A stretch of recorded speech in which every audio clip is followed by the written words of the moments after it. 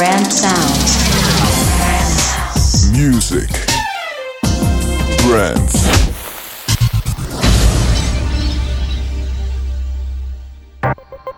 Hi, this is John Groves for Brand Sounds.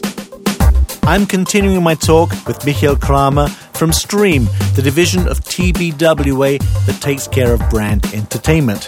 This time, I'm going to be asking him what he thinks of the current trend of brands putting undiscovered talent on the web. We can see that lots of brands are really getting hip to the idea of using music. When we have the mixtapes from Mercedes, we have Volkswagen. I know that now October, something is happening with Coca-Cola.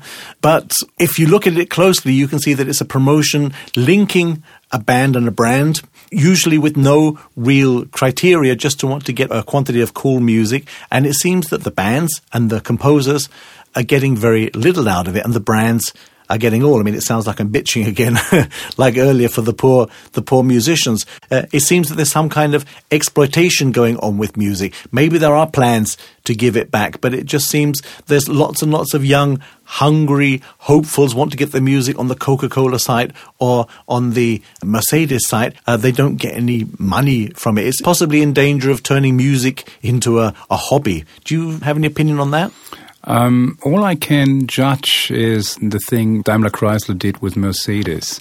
I think they really build up a platform for young talent, for young artists. But of course, Daimler Chrysler will never act like a record company. They use their homepage and their channels as a platform for new talent. What those artists being chosen to be on that page make out of it, that is really their point. And therefore, they need a record company, or they need a management, or they need a producer, a promoter, to use that given chance. I'm not saying that is another copyright or song cemetery, or it's not wasting music around. It's really a nice and interesting platform for names they otherwise wouldn't have had a chance to see the light of the day. Yeah, no, I can understand it's given them a chance to get them out there, but we talk about adequate recompense. And as I say, I have no information. I have no information either, whether they and what they pay to them. No, okay, well, maybe we research that and we use that in a future Brand Sounds.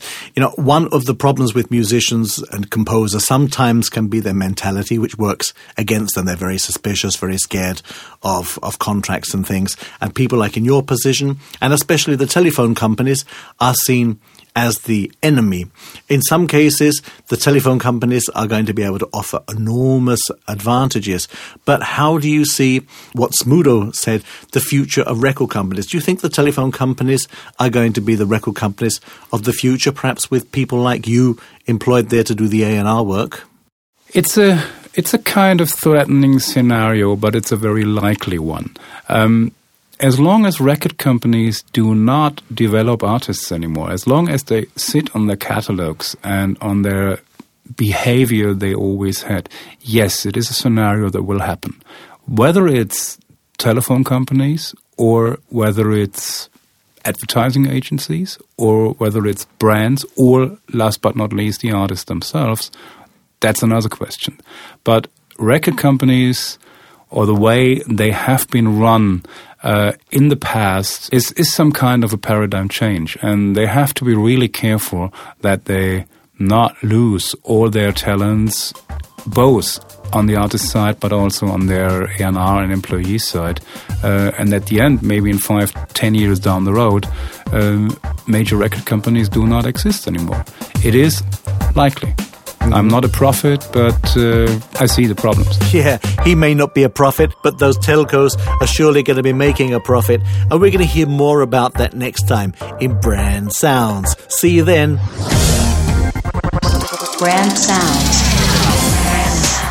Thank you for downloading the Brand Sounds podcast. Visit us on brand-sounds.com.